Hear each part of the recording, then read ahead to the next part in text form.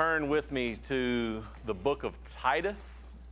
You got trouble finding Titus, it's easier to start at the end and work your way backwards. If you find a New Testament book starting with the letter T, it's the last one in that section. While we're looking, Nani's class.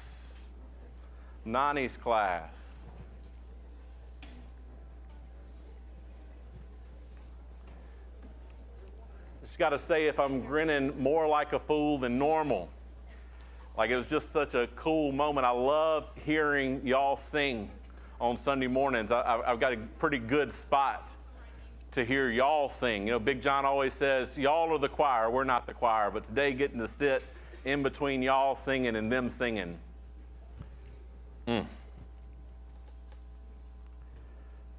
Let's read this together. Titus chapter 3, verses 1 through 7. We've already read it. We're going to read it again. Remind them to be submissive to rulers and authorities, to be obedient, to be ready for every good work, to speak evil of no one, to avoid quarreling, to be gentle, and to show perfect courtesy toward all people. For we ourselves were once foolish, disobedient, led astray, slaves to various passions and pleasures, passing our days in malice and envy, hated by others and hating one another. But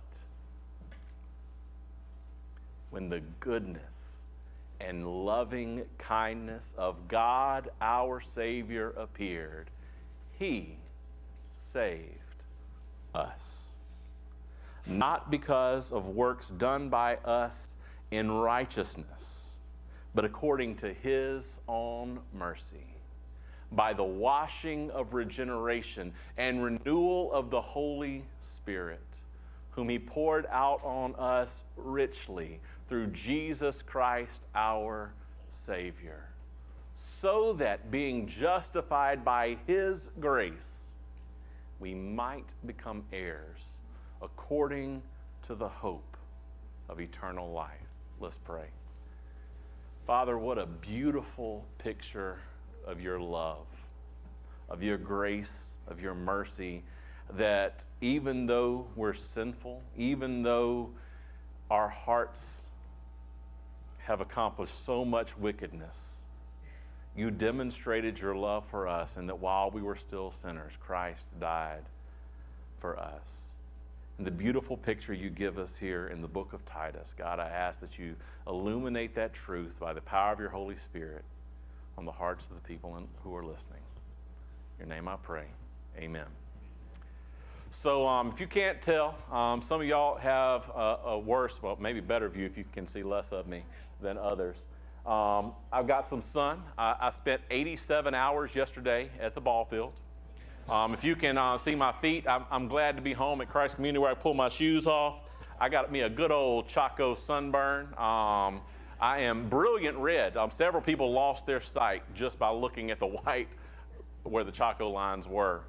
But I had an interesting situation yesterday, and I'm not going to say the name of the lady who did this, but had an interesting conversation. As if you know me, I attract interesting conversations. I'm an interesting conversation magnet. So much so that when my friends are with me and people walk up, they leave me. And by friends, I mean Candace. No, all joking aside, sitting there, had found us a spot because we had gotten a good parking place. And if you understand the value of a good parking place, you don't leave it. You persevere. You stay. And so in between games, we found a spot under a glorious oak tree that the Lord planted there long before I was born. And we commandeered a certain patch of land there. We set our chairs up and always left at least one child there to guard our spot. We had staked our claim. It was ours while not being ours. And somebody walked up and they said, "Do you mind if we sit here?" I was like, "Hey, this is God's oak tree. He planted this here for our shade. Y'all come on." Knew him. We were having conversation. All of a sudden, the wife sets her chair down beside her husband. He plants himself there, and she stands up. She goes, "I'm going to tell you one thing." And I thought, well, now it's a party. Now it's a party. This is one of those times. Candace is firmly planted. She can't go anywhere. It's for everyone. And she says, I want to identify as a man. Yeah, I know it. I was like, what in the world? Grandmother-aged person. I'm sitting there. I'm like, and to which I said, I think is my exact response there, which I thought was appropriate. And she says, no, I'm going to tell you why. And I think my exact response was, all right. She said, I got up this morning and I fixed the coffee. And then I cooked the breakfast. Then I laid his clothes out. And she says, then I got up and I baked these cookies. Would you like to have one? I took one. I know you can't tell by looking at me, but I'm an eater. What are y'all laughing about? Warm from the oven cookie. And then she says, and all he had to do today was shut his recliner and tell me it was time to go. And it doesn't happen to me often, but I was fairly speechless. I'm trying to look over at Candace, and she's looking at me like, mm-hmm, mm-hmm. But no, I say all that jokingly to number one, get your attention. Number two, help you to loosen up a little bit, because when we think about situations like that, they could happen to any one of us. You get in that conversation where somebody, all of a sudden you're in deep conversation, you're learning about someone. But when we talk about identity, for whatever reason, the last several times that I've gotten to preach anywhere, I found that the Holy Spirit has planted me in a passage of Scripture dealing with one's identity in Christ.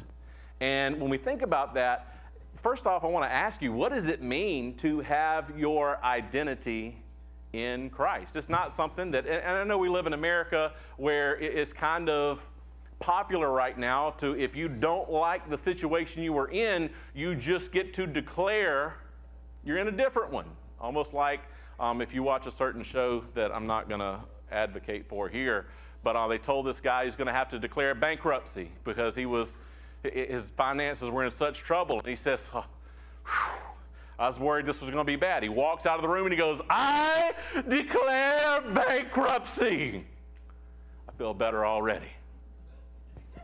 Well, that guy was a fool, right?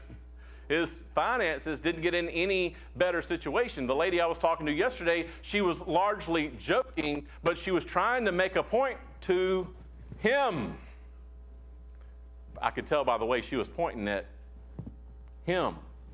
I just want you to know he was okay through all this. He wasn't worried about it. He never even glanced over at us. But you can't just declare, man, okay, yeah, I'm a Christian. It's not something you identify as. When you say that you are a Christian, it's only true if you have been saved. And let's talk about some of the Bible words there. Saved, born again, that you have new life in Christ. You are a new creation in Christ Jesus. But some people in this area of the country would say that most people they know are Christians because this is or has been the Bible Belt. Many of those people would start their description by saying about one time when they walked an aisle back at the Vacation Bible School in 1982, that they went down with a whole herd of children and they prayed what the preacher said word for word. They read from the script, and even though they've really had nothing to do with the body of Christ since, that moment sealed the deal, as if it were some binding contract of Vacation Bible School aisle walkage. People began saying things like, well, once saved, always saved. And then you have others saying, well, you know, I this, or I was a Christian and I'm not. Now I was a this and now I'm a that, and moving this way or the other. Some people might reference a decision or membership in a church as if it were an organization or the family they were born into. John references this often. I never noticed how many people who are no longer in church had a Baptist uncle. But shoot, as soon as John said it, it's kind of like, you're familiar with the blue car syndrome? That all of a sudden if you notice, dang, I've seen a lot of blue cars today, that you just start seeing blue cars everywhere. Like there's Baptist uncles and family trees that are just disassociating family members. But y'all, the Bible has so much more for us. And it's not an organization. It's not a form you fill out. We could walk this aisle until we've gone through down to the dirt underneath it. And other than getting your steps or hitting your fitness goal or tearing up our floor, nothing magic is going to happen.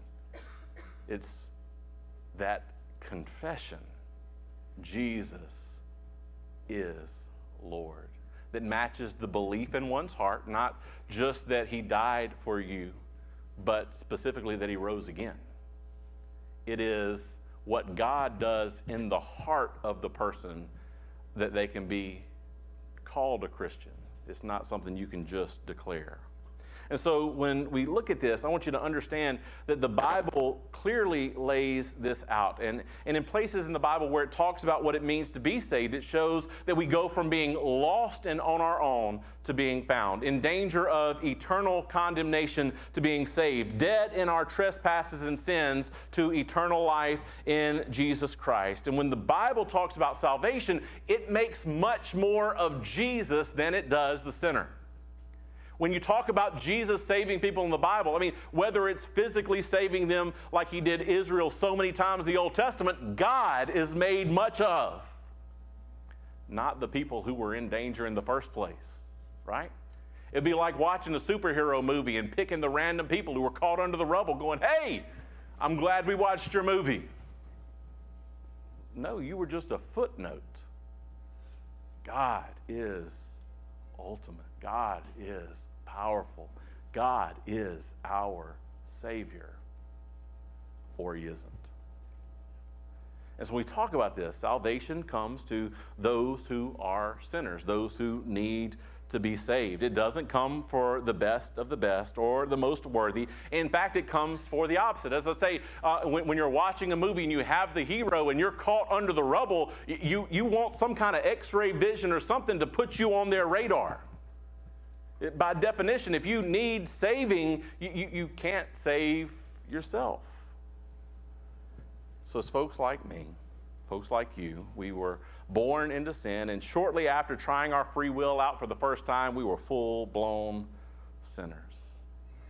I like to think about the people that Titus was going to be the pastor of. If you're not familiar with the book of Titus, it's not one that it's unfortunate that we don't hit it very often. It is so full of beautiful things. It's one of the pastoral epistles where Paul the apostle is writing to these young pastors. He wrote 1 Timothy and 2 Timothy 2. Y'all are so smart. By that I mean the two people who are participating. And so he wrote Titus to 3 people now. We're knocking it out of the park. Titus was a young pastor who had spent some time with Paul. He specifically spent some time with Paul in some of his visits to Corinth. And now God, through Paul, was putting Titus in charge as a church planter on the island of Crete. And let me tell you, Crete sounds like a lovely place. Paul there in chapter 1, he says what one of the poets from Crete says about it. He said, and this is the brochure for the island of Crete per their poet. Cretians are nothing but lazy gluttons and evil beasts. That's bad, by the way. Right? Because typically that's not the first thing that they put out. I've had the privilege, I will say, of meeting with pastor search committees for various times over the years. Typically they don't lead out with that, right? I've been kind of caught off guard by the pastor search committee. Candace and I accidentally went into a pastor search committee meeting one time. I preached somewhere that morning and they said, hey, do you want to come back tonight? And I'm like, man, usually when I get preached, I don't get asked back. So sure. Show back up that night, Everybody and their mama's there, like it's Easter Park, and folks are all the way out to the highway. And I'm asking Candace, like they having some kind of concert or something? Like I barely found a parking place. Get in there, there's folks everywhere, and people are like, hello, are you? And I'm like, okay. Afterwards, they say, have you toured our church? I've been to the bathroom this morning. Well, let's go back to the bathrooms. And I'm like, I don't know, this is a weird situation. It's after I've already preached the second time, and they're still wanting to talk to me. I'm like, something's obviously wrong with these people. They want to go for a third round. Get back there, and there's a whole hallway, and they say, look, these are the portraits of all of our former pastors. And they get to a blank space at the end, and they said, this could be you. And like I'm looking at Candace, and she's looking at me like, no, we're being punked. And sure enough, they bring me on in, whole pastor search committee is in, and they're like, here's what we want to offer you. And Candace is looking at me like, is all you, buddy? That's the brochure for the island of Crete. It's like, here's what we have for you, Titus. You can go onto the island of Crete and you can be a church planter. And here's what we have for you, lazy gluttons and evil beasts. What's behind door number 2, Paul? No, that's not what Titus says. When you look at that short book of the Bible, he goes to tell Titus who he's supposed to be first. So there's a pastor here, and these are the qualifications. This is the life God has called you to. And he gets into chapter 2 and he lays out, here's what the life of the church is going to look like. And you might think, wow, how is Titus going to turn like a group of people that are from this place into that? Here's your clue. He's not. It's the work that Jesus does through his word by the power of his Spirit is going to change those lives. And Paul is telling Titus, when God gets to working among the people that you're going to get to pastor, you need to be ready because this is what I'm looking for. This is the way I want my church to go. I'm going to do the work. You shepherd them accordingly. And then that ends with the first passage we read this morning, where we talk about waiting for our blessed hope when our great God and Savior Jesus Christ appears. And in the passage we've now read twice, we look at that. So this morning, here's what I want you to see. I want you to see in Paul's letter to Titus what the Bible tells pastors that they're supposed to be reminding people to be. So if you are here, much to your chagrin, if you didn't know that already, I am one of the pastors here at Christ Community. And so I'm not just telling you what Paul told Titus to remind his folks. I'm reminding y'all. So surprise. I want us to take a good look into ourselves, because we either need to be reminded if we are saved, what we came out of, or if we are still in that life and haven't come out of it, that we need to be saved. And then finally, we're going to look at the rescue that God has provided by grace through faith in the mercy of Christ and the power of his Spirit. So let's look at that reminder there. Verses 1 and 2, we're going to go through these fairly quickly. I want you to think about how bad you don't want to do these things. Does that make sense? Remind them to be submissive to rulers and authorities. How are y'all doing on that, by the way? Y'all like being told what to do? Yeah, if you're listening to them like you're listening to me, you're probably okay. No, you don't like to be told what to do. I remember when Xander was little. See, Carrie, she listened when she was little. When Xander was little, he was a littler version of Xander.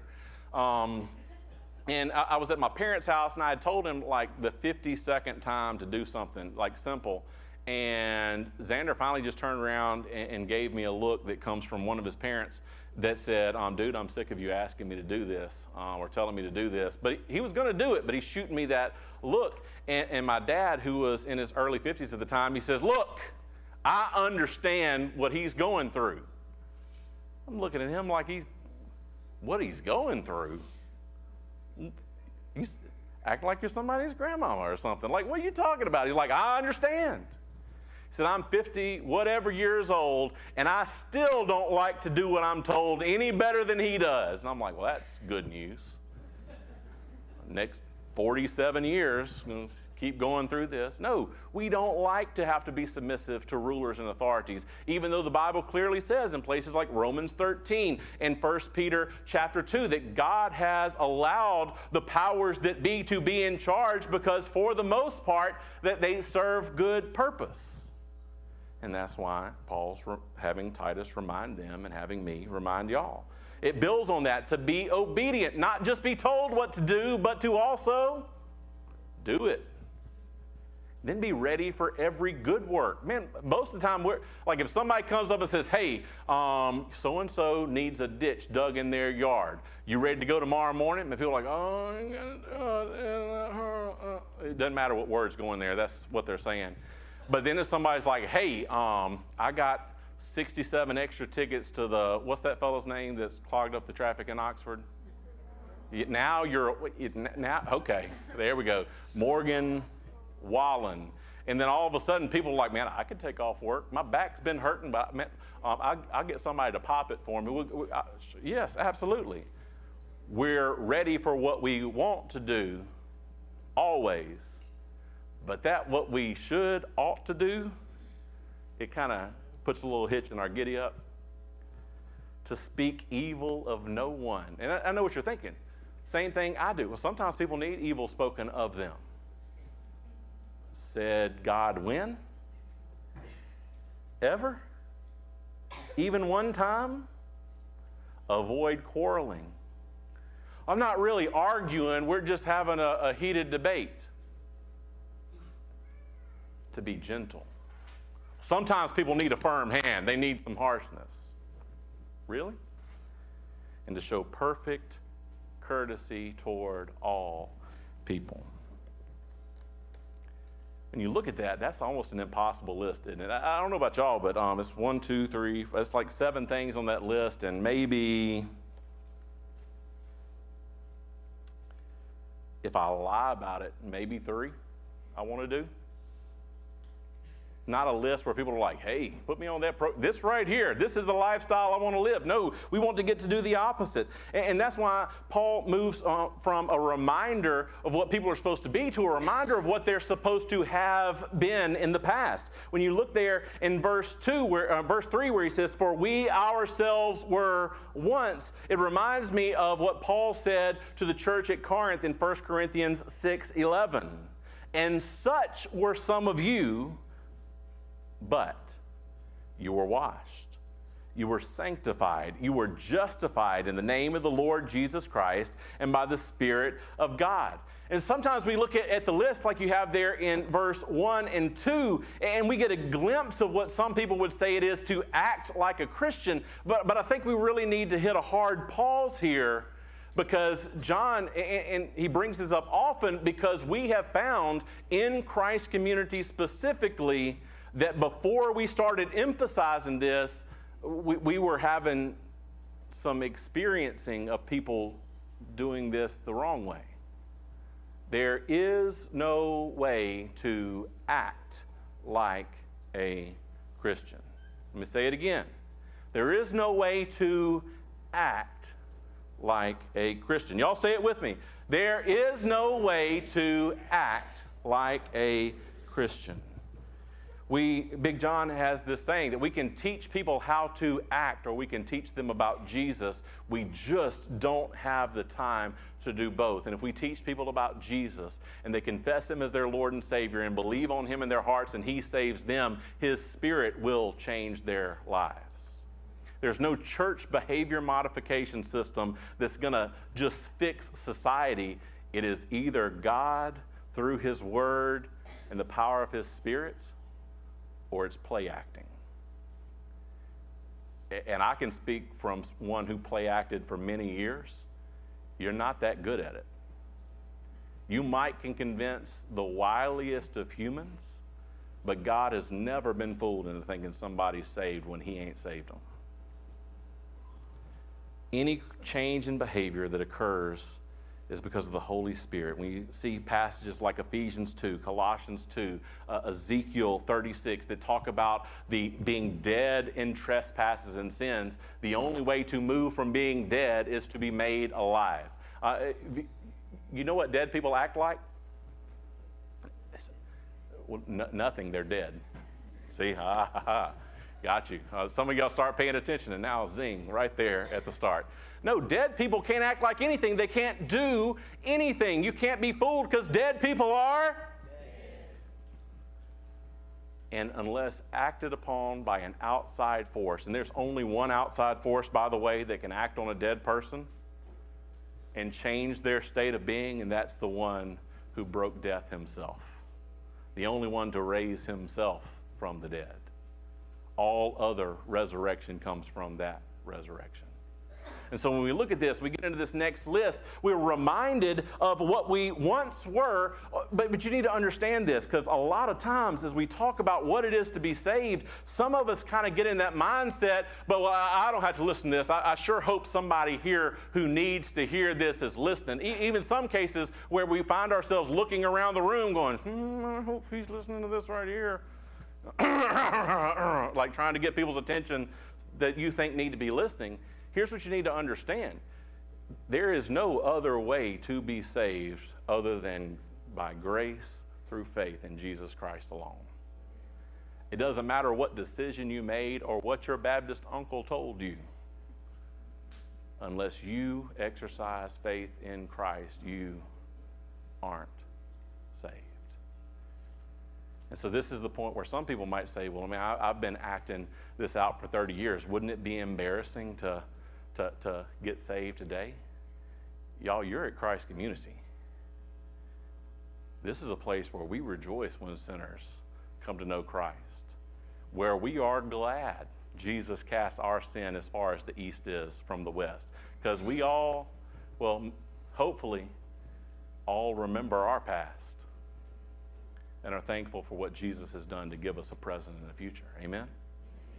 So if we look through these and you find out that your past has not passed, maybe God's talking to you saying, you know what, it's time to get a future. Looking here at verse 3, but you were once foolish. It reminds me, Paul in 1 Corinthians 1:20, where is the one who is wise? Where is the scribe? Where is the debater of this age? Has God not made foolish the wisdom of the world? So if you're here and you think that God is saving you because you've got something to offer his kingdom team, you're looking at the whole situation wrong. He's not doing an employment application with you. He's not setting up a good team. He didn't save anybody because of the value they would bring to his kingdom. He only saves people because of the value he brings to their dead life. He only saves sinners who need saving. And so if what you're looking at this as is, well, I know God saved me because the church needs such and such. Church don't need nothing. If I died right now, Kevin would go to working on me. LG would get up to preaching. Jamie would not pray for me because that would probably not help. But here's the thing. We can go on and finish church. You know how I know that? Because I've seen a fella nearly die in a service where Big John was preaching. Kevin goes to resuscitating him while he's fighting off a homeless lady and calling the sheriff's deputy over there. And John saying, don't look at him. There's nothing he can do for you. Look to Jesus. And I remember sitting there thinking, dang, this gospel's some serious stuff. Man, if all of our pastors just up and died, y'all still have church next Sunday. But one of y'all saved folks will be preaching. Because it ain't about, God didn't bring Christ Community together because he needed us. Christ Community is all about how much we needed him. Amen. And if you're here at Christ Community, at least a little bit of your story is somebody didn't want me one time. And this is the place where we know Jesus. You laugh, but I'm serious as a heart attack. I never fully felt at home in a church until I came here, and I was 30 years old when I came in here. I don't know the age. It was a while. My point is, this is the place where people know that Jesus is the only way. So why play act? This is not a place for play act, and we ain't impressed by it. Because we know if you're here, why you're here. Moves on from there. You were once foolish, disobedient. It reminds me of what Jesus said at the end of the Sermon on the Mount, that the wise man listens to Jesus' words, does what he says, and it's like building a house on a foundation of a rock, that when the rain comes, when the winds blow, when every storm of life comes your way, the house is not moved because its foundation is the rock. Its foundation is Jesus. But the foolish man hears the words of Christ, doesn't do them, and is like the man who builds his house on the sand, that when the waves come, the rain comes, the wind comes, the house falls, because sand is no fitting foundation. We were led astray. A lot of times when we talk about our spiritual heritage, I jokingly mentioned how, like as Big John's been talking about, these people with this uncle who was a pastor, or this grandma who prayed, or this whatever who did whatever went on. We talk about this heritage. It's like the Pharisees who came to Jesus and they said, "How dare you talk to us like this? Our great-great-great-great-granddaddy was Abraham." And Jesus said, "Before Abraham was, I am." And they should have picked up the hint. But as the Pharisees were so smart, they were slow. You ever met somebody like that? They're so smart, you tell them something simple, and they're like, That's your Pharisees. They were so caught up in their play-acting righteousness that they couldn't tell that Jesus was preaching to them that they might be saved. He was preaching to them. Well, they want to know why he's spending time with tax collectors and prostitutes and sinners. And they missed the fact that he's spending time with them too. Right? He told them, "You're not like your father Abraham, you're like your father the devil, who is the father of lies. And no truth proceeds from him because the truth isn't in him." Slaves to various passions and pleasures, passing our days in malice and envy. You get the picture that Paul gives in Ephesians chapter 4, starting in verse 17, that says, "Don't live as the Gentiles, as the nations do," right? When you get this picture here, he says that they're darkened in their understanding, alienated from the life of God because of the ignorance that is in them due to their hardness of heart.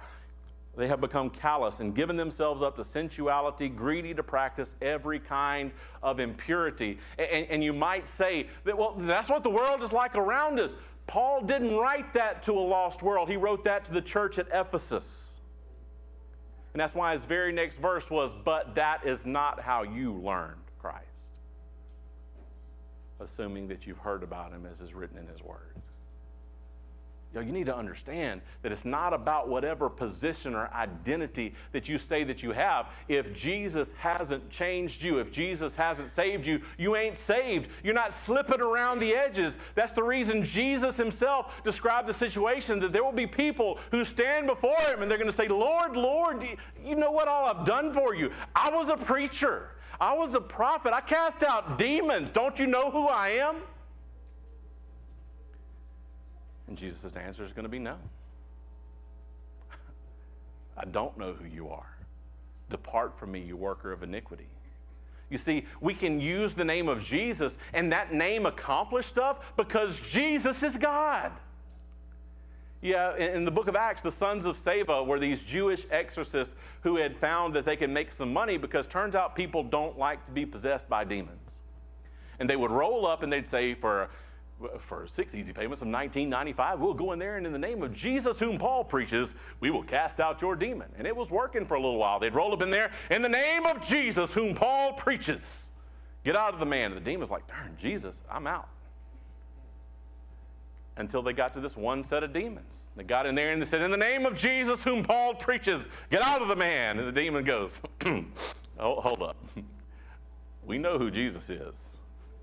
You're not him. And we've heard of Paul. Who are y'all fellers?" And they whooped the clothes off of them. Like, can you imagine being whooped on so bad that as they're grabbing at you and tearing at you, you just to get out of it? Why? Because there was no power. There was no substance. There was no spirit. They're just name dropping. But I'm here to tell you, you can name drop Jesus all you want to here on this earth. But when you stand before him, your name is either written in the book of life or it isn't. You've either confessed him as Lord or you haven't. You either believe or you don't. And so when we look at this, look at the rescue that God has provided here. And this is important. Don't miss this. These scriptures, they're on your handout. If you've got questions about this, if you're not sure about this, if you want to know that you know that you know, it's less important anything that I'm saying. Look at these verses. They're going to be on the screen, but y'all look these up. If you don't have a handout, we'll get you one at some point in time. But when the goodness and loving kindness of God appeared, he saved us. You know, I mentioned earlier that we live in a place that's been known as the Bible Belt.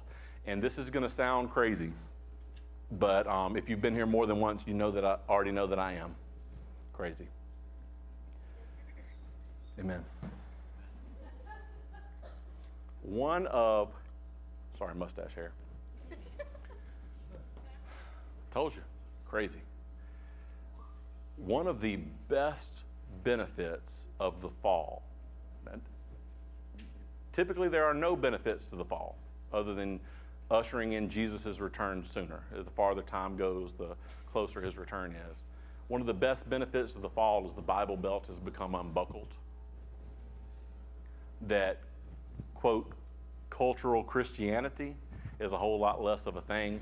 You can be a member of whatever club you want to and not ever darken the door of a church or say the name of Jesus. You can hate Jesus and you can get probably more popularity than if you actually worship and follow him. And that's a good thing because it gives freedom that folks ain't got to fake. I would rather somebody tell me the actual truth about how they feel about Jesus than lie to me about him. I'd rather know how you're affiliated. I'm not going to sit there and judge you and condemn you and whoop you down. I'm going to pray for you. You come up and you show me fruit of Satan in your life. I'm not going to condemn you or kick you out. You show up at Christ Community and you got some sin going on, come to the right place. We're going to tell you about the Savior who removes sin, right? So when you look at this, you get this beautiful picture here. And what I want you to understand, again, it doesn't matter what you identify with. Billy Graham, several years before his death, and man, you want to talk about making some church folks mad. Folks was ready to just whoop on Billy Graham. Said that he believed potentially 85% of those who claim to be Christians are lying. That's Billy Graham. It takes a lot to make somebody mad at Billy Graham. W.A. Criswell was pastor of First Baptist Dallas for, I kid you not, 50 years. And this is what he said toward the end. This was a famous pastor, wrote a lot of good things on the redemption of Jesus Christ, gave analogies that were foundational to the way that some people began to understand what Jesus did for his church, said that he was afraid that only 25% of his congregation were actually saved. That was before COVID. A few years ago, before the pandemic, our pastors at Christ Community, we had a stark awakening. We're not good with math, and so we didn't do a percentage. Some people are good at math, some people aren't. It's okay. We had people who had sat under teaching multiple times a week for multiple years who didn't know how to be saved. I want to be saved, but I don't know how. You want to know why we repeat how to be saved every week after the service? Because we don't want that to happen anymore. We don't want anybody to be able to walk in here and live like hell and have no concept of Jesus and say, well, I guess I could get saved. I don't know how. I'm just going to go on my own way. No, we want you to be confronted with the gospel every time that you come in here because we ain't got nothing for you. If you want to come and be impressed by people, you picked the wrong group. Jesus and the gospel, all we have. So we had to repent. We want people to know that people are not saved because of works done by us in righteousness, but according to God's great mercy. You look at Romans chapter 3, verse 10, where we see that none is righteous, no, not one. 13 verses later in Romans 3:23, for all have sinned and fall short of the glory of God. You move several chapters after that to Romans chapter 6, verse 23, and we see that the wages of sin is... And if you're dead, you sure ain't alive. If you think that you've saved yourself, that you've done something to do it, that there was some miraculous activity that you created, look, I love you enough to tell you, you ain't got it in you. I ain't got it in me. Ephesians 2, verses 4 and 5. But God, being rich in mercy, because of the great love with which he loved us, even when we were dead and our trespasses, made us alive together with Christ. By grace, you have been saved. Furthermore, by the washing of regeneration and renewal of the Holy Spirit. Y'all, I want you to understand, just because I'm going to school, y'all, it don't mean nothing. I'm going to graduate and forget If you're listening, William Carey, I told you I'm not good at math, and I'm exaggerating these figures potentially. But I'm probably going to forget 2/3 of the book learning, because all I really want to do is study the Bible. I've been up front with that from the beginning. So when I use words like regeneration and renewal, I'm not trying to put some kind of fancy college word on you. Those are Bible words. Those are the words that the Holy Spirit wrote down through Paul. Those are breathed out by God. When we say regeneration here, what we mean is you've got to be made new. If you aren't born again, you won't see the kingdom of heaven. Regeneration is just summing up all of John chapter 3, which culminates in that verse that we all know. For God so loved the world that he gave his only begotten Son, that whosoever believes in shall not what? Perish. What? Perish. But have what? Everlasting. Everlasting life. If you ain't regenerated, you are still dead. If you don't believe, you don't have eternal life. That idea of renewal there is talking about what's accomplished by the power of the Holy Spirit in the hearts of people. That God's Spirit is working within you to change you, to make you new. If you don't have God's Spirit within you, the Bible says you're not saved. I don't mean some spectacular act where you show some prowess at speaking a language or doing this or that or the otherwise. I mean the fruit of the Spirit is in you because God is changing you. I said earlier, it talked about this in Ezekiel in the Old Testament. Ezekiel 36, 26 and 27 says, and I will give you a new heart, and a new spirit I will put within you, and I will remove the heart of stone from your flesh and give you a heart of flesh. I'm going to take that which was dead and I'm going to move it out, and I'm going to bring life in where it was. And he says that he's going to put his Spirit within us and cause us to walk in his statutes and be careful to obey his rules, which means if you are living like a Christian, it ain't because you're a good actor, it's because Jesus is a sufficient Savior, and the power of his Spirit can change even you. He poured out that Spirit richly on us through Jesus Christ our Savior, so that being justified, that sin removed as far as the east is from the west, so that being justified by his grace, we might become heirs according to the hope of eternal life. Y'all, he ain't picking a team. He ain't starting an institution. He's saving wicked sinners, giving them new life, and adopting them into his family. Y'all, I told you that I didn't feel ever truly at home in a church until I got to Christ Community. That ain't magic of this building or magic in y'all people. That is the power of the Holy Spirit working in a group of people who didn't find a home in this world, finding a home together in Jesus Christ, knowing we ain't got it and he's got it, and we're going to hang together until we see him. Isn't that a beautiful phrase there? We might become heirs. Little that there's going to be to leave them when I die. My kids aren't going to have to wonder whether or not they're my heirs. Carrie and Xander, they know who they are in relation to me. I'm their daddy. They're my children. There ain't no might become with them. They're mine. Much to my chagrin, and definitely much to Candace's chagrin, you can see me in them, and on them. They share mannerisms with me, years with me, corny humor, or I'm told it's corny. I actually think it's quite funny.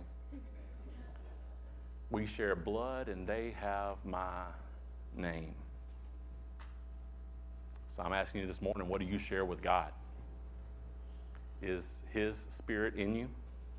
Are you cleansed by the blood of His Son? Do you bear His name? Because if you do, you're going to share mannerisms with Him as well. You're going to share love, joy, peace, patience, kindness, goodness, faithfulness, gentleness, self-control. You see, nobody's going to be name dropping Keith Harris. When I die, there's not going to be a line of people trying to get a slice of the Keith Harris inheritance pie.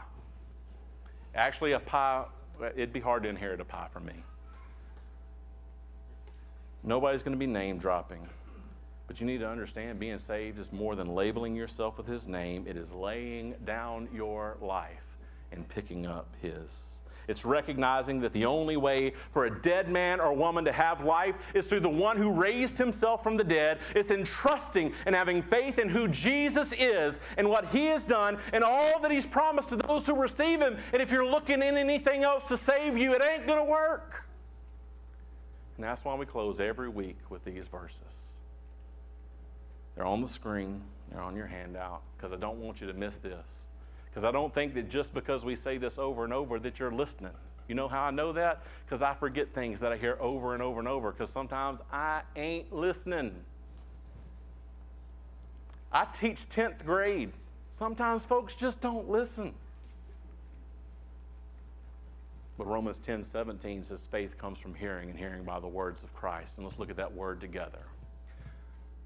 Let's read this out loud together.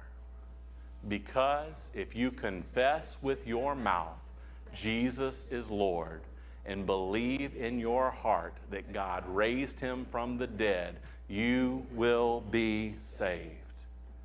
And then verse 13, for everyone who calls on the name of the Lord will be saved.